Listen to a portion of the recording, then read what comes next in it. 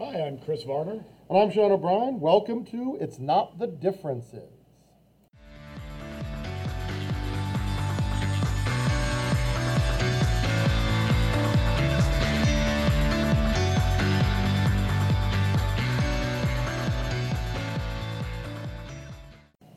All right, welcome back, everyone. We're going to open today with, I guess we're just going to reveal our ages flat out, just with this question. Because for myself, for sure, cell phones are in my mind, a recent phenomenon. I know a lot of you listeners can't envision a world without cell phones. But I don't have to envision one because I lived it. And Chris, you had a very similar but not exactly the same experience. It's quite a bit a bad thing of saying younger. Anyways, my big technology thing was pagers. Growing up, only doctors had pagers. But by the time I was in high school, suburbanites like myself wanted people to think that we were important, so we would actually have a pager. Although most people didn't page me. This is a true story. I remember meeting a group of girls at the movie theater and telling my buddy, I gave him a quarter and I said, go around and page me. just so I'm talking to him, I go, oh man, another one? Like, look how important I am. Another one. But truth be told, nobody, even my parents didn't page me. Now, we got to unpack that story just a little, because there's some listeners going, when you say pager, what do you mean? And why did you have to give them a quarter? That's good. All right, so we got to break it down. Yeah, there's a lot missing in there. The pager was a small device. It's smaller than your cell phone, but thicker, like a hockey puck, if it was a rectangle. And people could call you, but the pager would indicate you had a call, but you couldn't answer it. You could just, I've had a call, and it would tell you the phone number. You could have codes if you wanted to, then you could go call someone back. But since you didn't have a cell phone, you needed to find either a pay phone or some person who could let you use the house phone. So they weren't terribly convenient. No.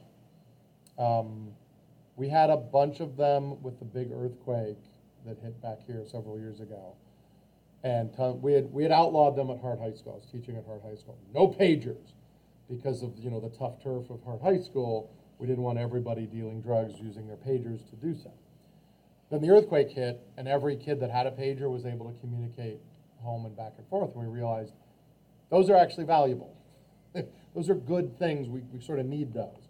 So we switched over to the mindset of, you know what? Go ahead and have your pager, it's fine, because if your mom and dad need to contact you. But here's the real question, especially for school, without a cell phone, or for that matter, a pager, how could a parent contact a student at school? Not that many ways. The office. Call the school. Yeah. Then the school would go, well, all right, we'll find the student and tell them what you need them to know. You can imagine, listeners, that most parents said this isn't that important. Whatever it is, they can wait till they get home. So we had almost never did someone say, my mom desperately needs to tell me to pick up milk at the store. They just wouldn't say that. So has the cell phone and the immediacy of communication just made communication more banal, just made it more, these things aren't important to say, but now that I can say them to you, I'm going to go ahead and do so. I think the same application could go with pictures. Okay. You remember, I always give the example to my students or whoever I'm talking about when this comes up, that taking a picture of your food, that would have just been illogical before something, right? Because what would you have done? You would have to take the picture, then you would have to go through that roll. At best, you get that hour, go to the Kodak and get the those little the kiosks that now sell coffee. And then I'd come back. By then, that's the next day, and I go up and I go, "Hey, look what I had for lunch yesterday." Why is there a picture of my of Clams Casino on this roll? Did I actually do that? I guess if you had a Polaroid camera, it would make a that would be a more little, sense. but still, can you imagine going to your friend? Bulky. Hey, look what I ate right here. This is what I ate. But it wouldn't even be that. It would be taking a Polaroid, and then you'd have to go to the copy center, make 1,000 copies, and just start handing them out. Look what I'm eating right now. I'm actually not eating this because I'm handing these. But copies earlier out. I did eat it. People would say, "You're insane. Right? Why are you sending me that? this?" Now that's Instagram. That's right? a thing to do. That's a great point. And this is not to necessarily insult my students, but we have the pocket chart over here where they hold their cell phones every day and they don't get to use them during the day. And they don't complain. They don't find that to be onerous. At the end of the day, when it's cleanup time, okay, put these things away, put those things over there. They can go get their phones, and it's out of 36 students, 32 of them immediately checking the phone. What did I miss? I didn't have the heart to tell them nothing. You've missed nothing. If there was something important that happened, we would have told you. Nothing has happened.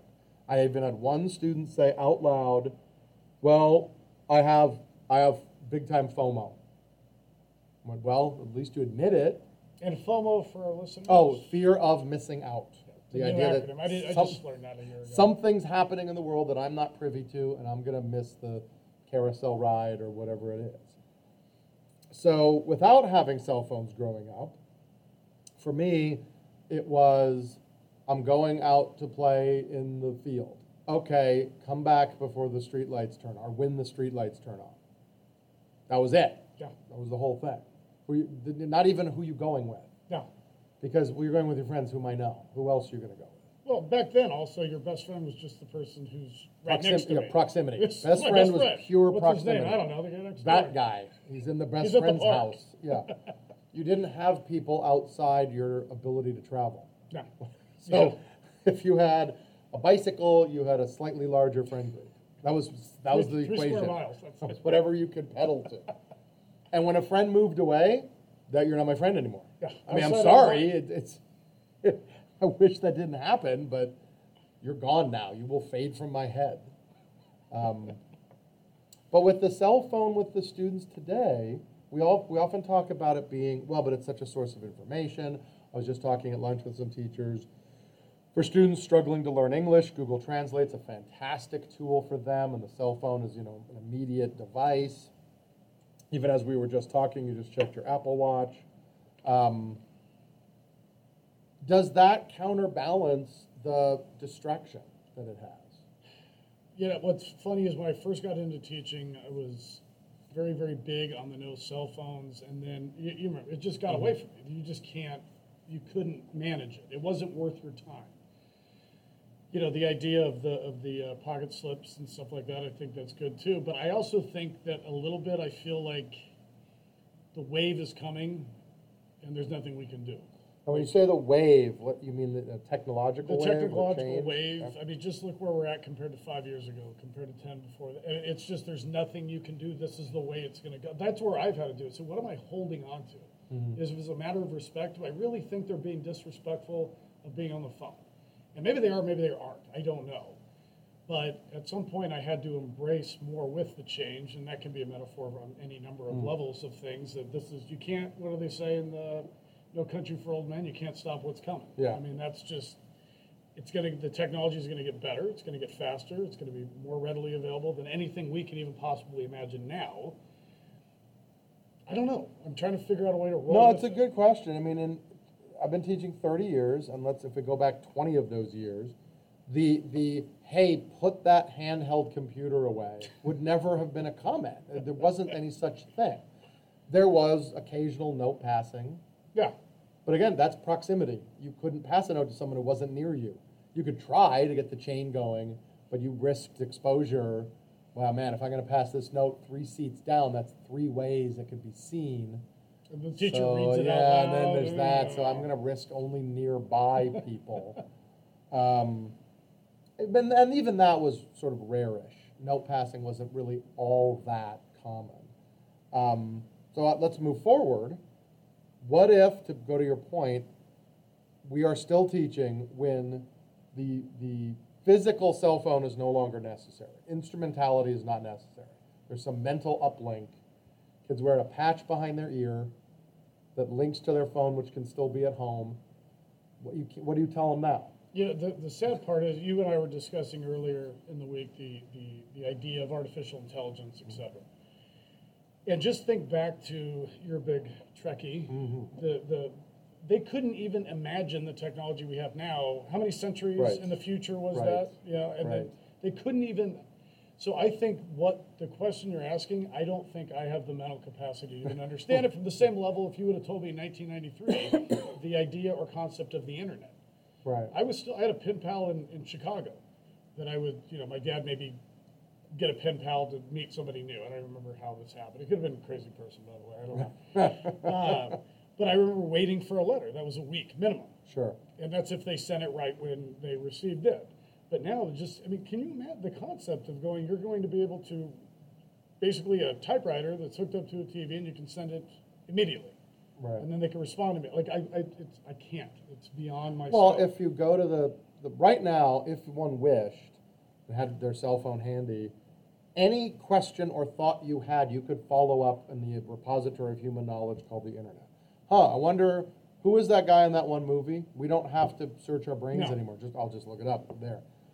If you took the instrumentality away, so now it's not even you've got to punch it in. You literally just have to think it. What does that do to education? If a kid, all right, so kids, we're in history class. Let's do a really old school history class. When was the Battle of Hastings?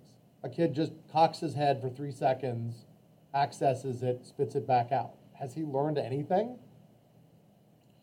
Was he going to retain that? Does he need to retain it? I can access this anytime I need to, so I don't need to put it in the wetware of my brain. Hey, you're melting my brain. That's. I mean, you're right. I just can't.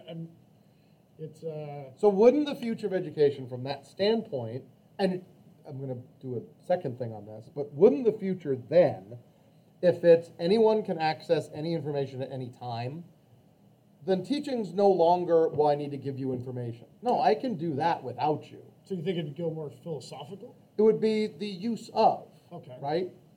So by extrapolation, shouldn't we do that now? Like, are we waiting? Are we going to wait for the moment when the great big magic ball can answer all our questions? It sort of already can with our little cell phones. Did you have a set of encyclopedias when you were a kid? Of course. Yes. It was outdated the minute you bought the damn thing.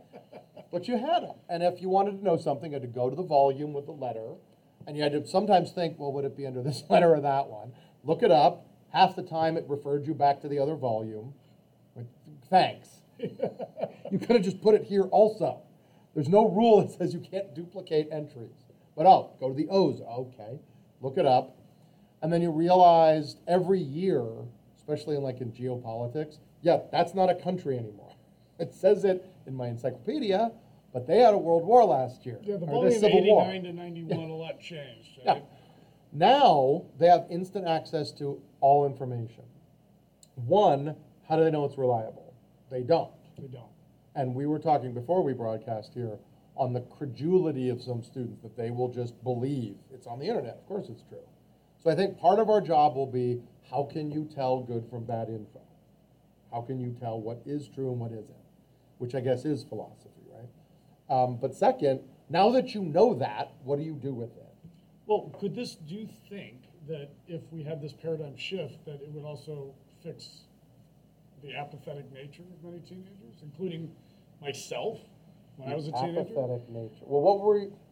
It's not like a weird question. What are they apathetic about? Because they aren't apathetic about everything. Correct, but they're apathetic about facts and knowledge that we tell them to memorize to test them for them to forget. Yeah. So now that that's taken off, does their entire... No, I think I know what you mean. Do they approach school, it's no longer just going to cram me full Correct. of things? I've already got that, so now I can already think at a do higher that. level. It's a higher level of thinking. One would possibly. hope that a student would be much more interested. I mean,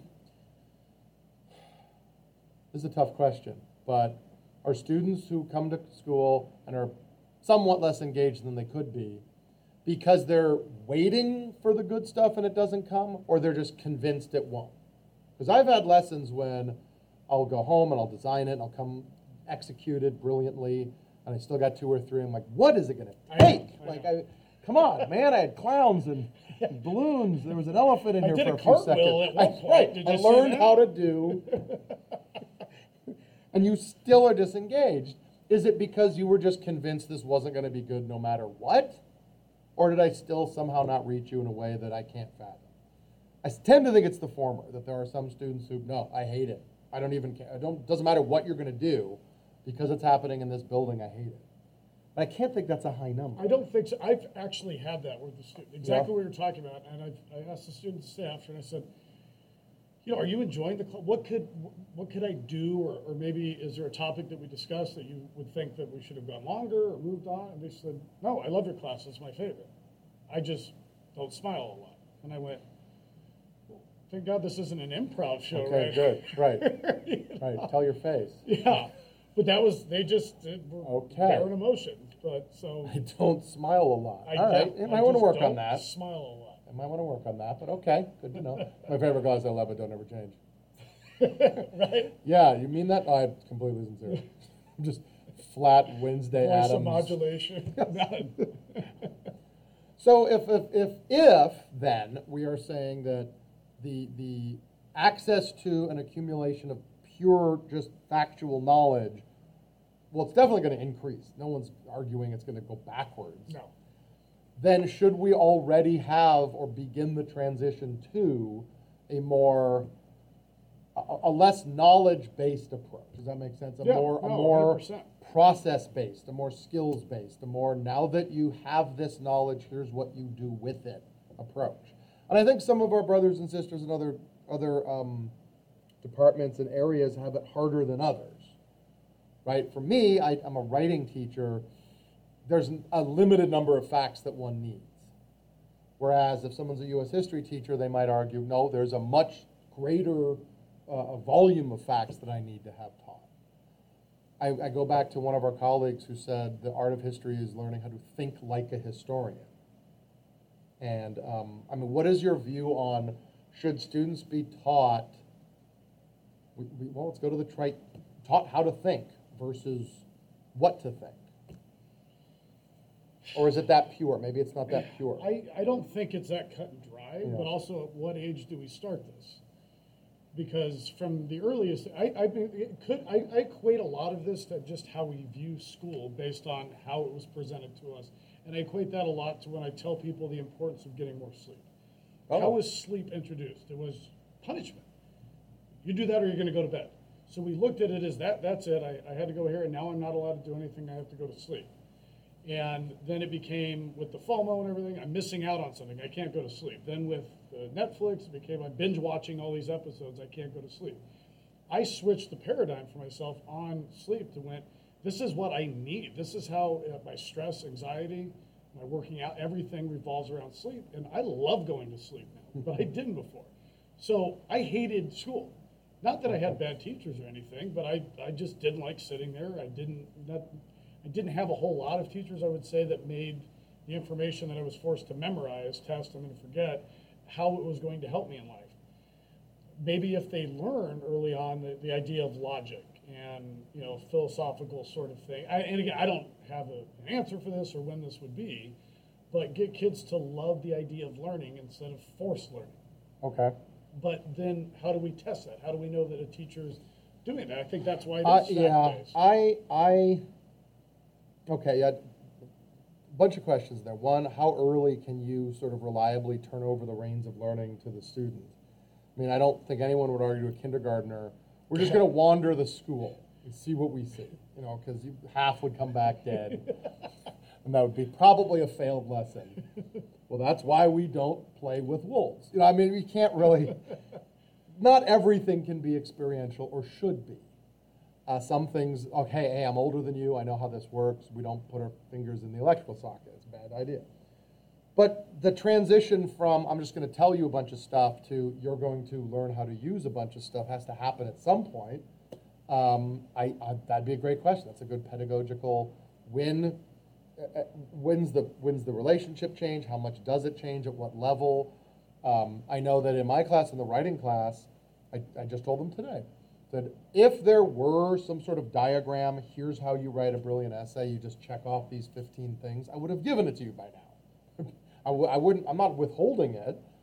And the problem is there isn't any such thing. It's the equation I gave today was, it's a lot like ballroom dancing. There are techniques that you have prepared and are ready to do, But you don't know which ones you're going to do until you hear the music and meet your partner. And even then, you have to improvise in the moment. So you're improvising, but going to set pieces that you know. It's our job, it seems to me, as a writing teacher. Let me teach you those set pieces. Here are the techniques that you need to have in your pocket that you're going to take out when it's appropriate. As far as when is it appropriate, I can practice with you, but ultimately that comes down to you. That's your decision. I don't know what a historian does with that. Does a historian say, here's what caused this war, now let's think about war in general? I'm not sure how that works for that discipline. I think it would be possible. I also think that it's a different way of teaching. Mm-hmm. It would be a much different way of teaching. And we already, it's easier to find someone who can peddle out the facts than ask somebody to but where you're talking about it's not that simple. And I believe it's a tough thing to say, because then you get into interpretation of thing. And now we're between, there's a lot of talk about changing curriculum based on, current events, the way things are going. Right. And then there's arguments over that. So we're talking about changing the whole thing of teaching, the whole way we do it. I think it's just got to be presented in a right way to where you can draw conclusions of things. But the problem is, in history, there are conclusions already drawn. Yes. You know what I mean? Yes. It'd be like in science. I'm sure a science teacher or a scientist would say, no, what you need to do is have students derive truths. Science isn't a collection of facts we're just going to teach you. It's a process. Granted. But we have a limited amount of time and limited resources.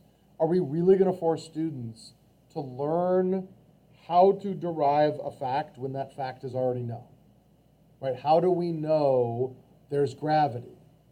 I could just tell you, and I could show you, and this is the rate of things falling. It's this fast. Or we could spend a month dropping stuff and measuring it. And at the end of the month, we go, it's about this fast. Yep, we knew that. Kids would go, well, why don't you just tell us? So I don't know what processes. I used to do a thing, this is going to be really dry, where I didn't teach the rules of grammar. I gave, here's 1,000,000 sentences, or however many I had. They're all doing the same thing. Figure out the rule that they're all following. And it took forever. They understood the rule, but that was 4 days to learn how apostrophes work. And you know it now. I really get it. But I could have also just told it to you. Because it's not so much what did I teach, what did I not? Everything's a choice. How many times have you had to make that sort of Sophie's choice, am I teaching this or that? Because I don't have unlimited time and resources. I just don't. And I don't know where that fulcrum point lies.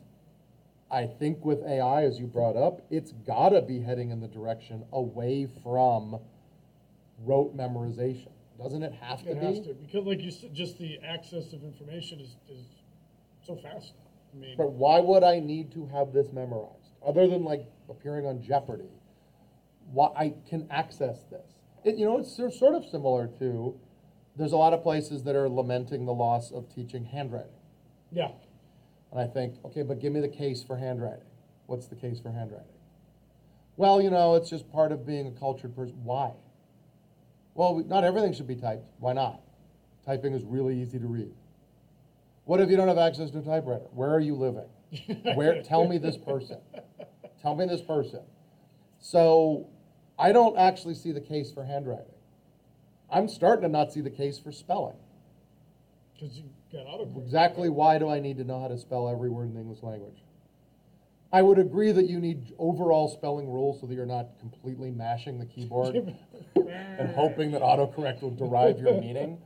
But what if we get super reliable speech to text? Because now it's not 100% reliable. What if we get a point where, no, totally reliable. You can mumble, it'll get you.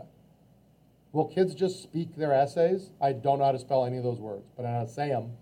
What's the harm? No one's painted me the dystopian picture of everyone misspelling stuff. We, as professionals who've spent years learning and honing our craft, we don't want to feel like it's not special. Because it was worthless. We just wasted 20 years of our lives. But you're a football coach. You would not, okay, you know what? We're running this off tackle play because we worked it in practice forever. Coach, they're stopping it. We worked it.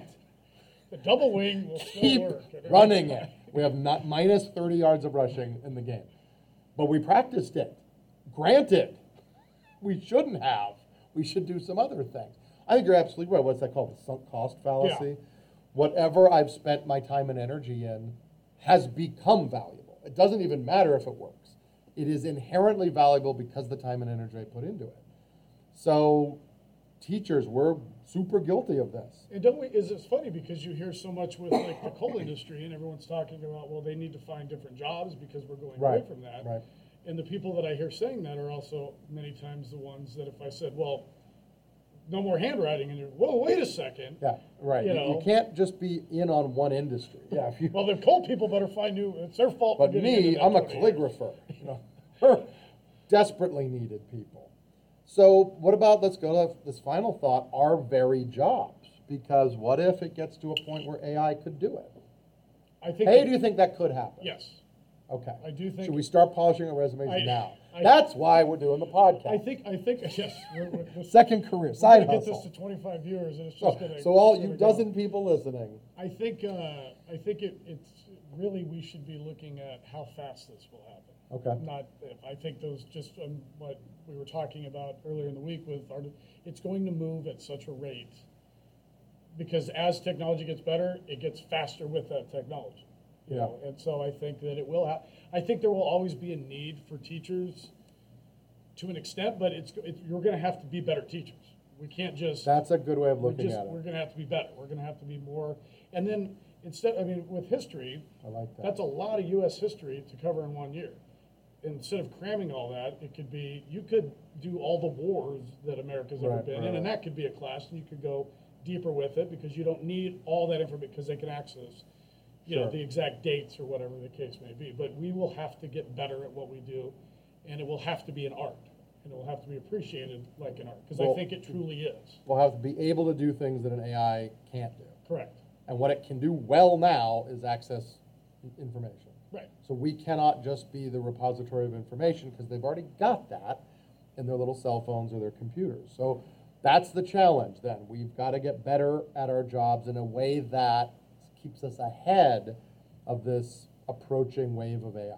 I was actually scared with this forced distance learning that someone was going to go, you know what, we don't really need as many teachers. I can give this teacher 100 students, 200 students, and do the exact same thing. What's the difference? What's the difference? And the good news about that is that we found out the difference when we returned. You and I talked endlessly 100%. about this.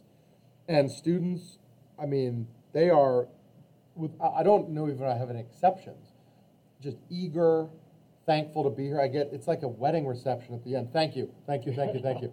And I don't want to say, you don't have to thank me every day for just doing my job. Because they want to express gratitude. You know, okay, if you need to, good. It's a little tiresome, but fine. That's fine. If you need to express gratitude, that's good for me. But what if you had some weird little, smiley android with infinite patience, who will just answer every single question thrown at them, no matter how dumb, and never get frustrated? We got to be better than that. Somehow we've got to forge the connection that an AI couldn't do. Yeah. Well, that's the job, so I'm going to go off and learn how to be better than an AI in just a second here, and we'll see you all next week. If you'd like to hear more from Chris Varner, please visit my lifestyle channel called Just a Dad Bod. And for Sean, you can find my books on Amazon or on my website at SeanO'BrienAuthor.com.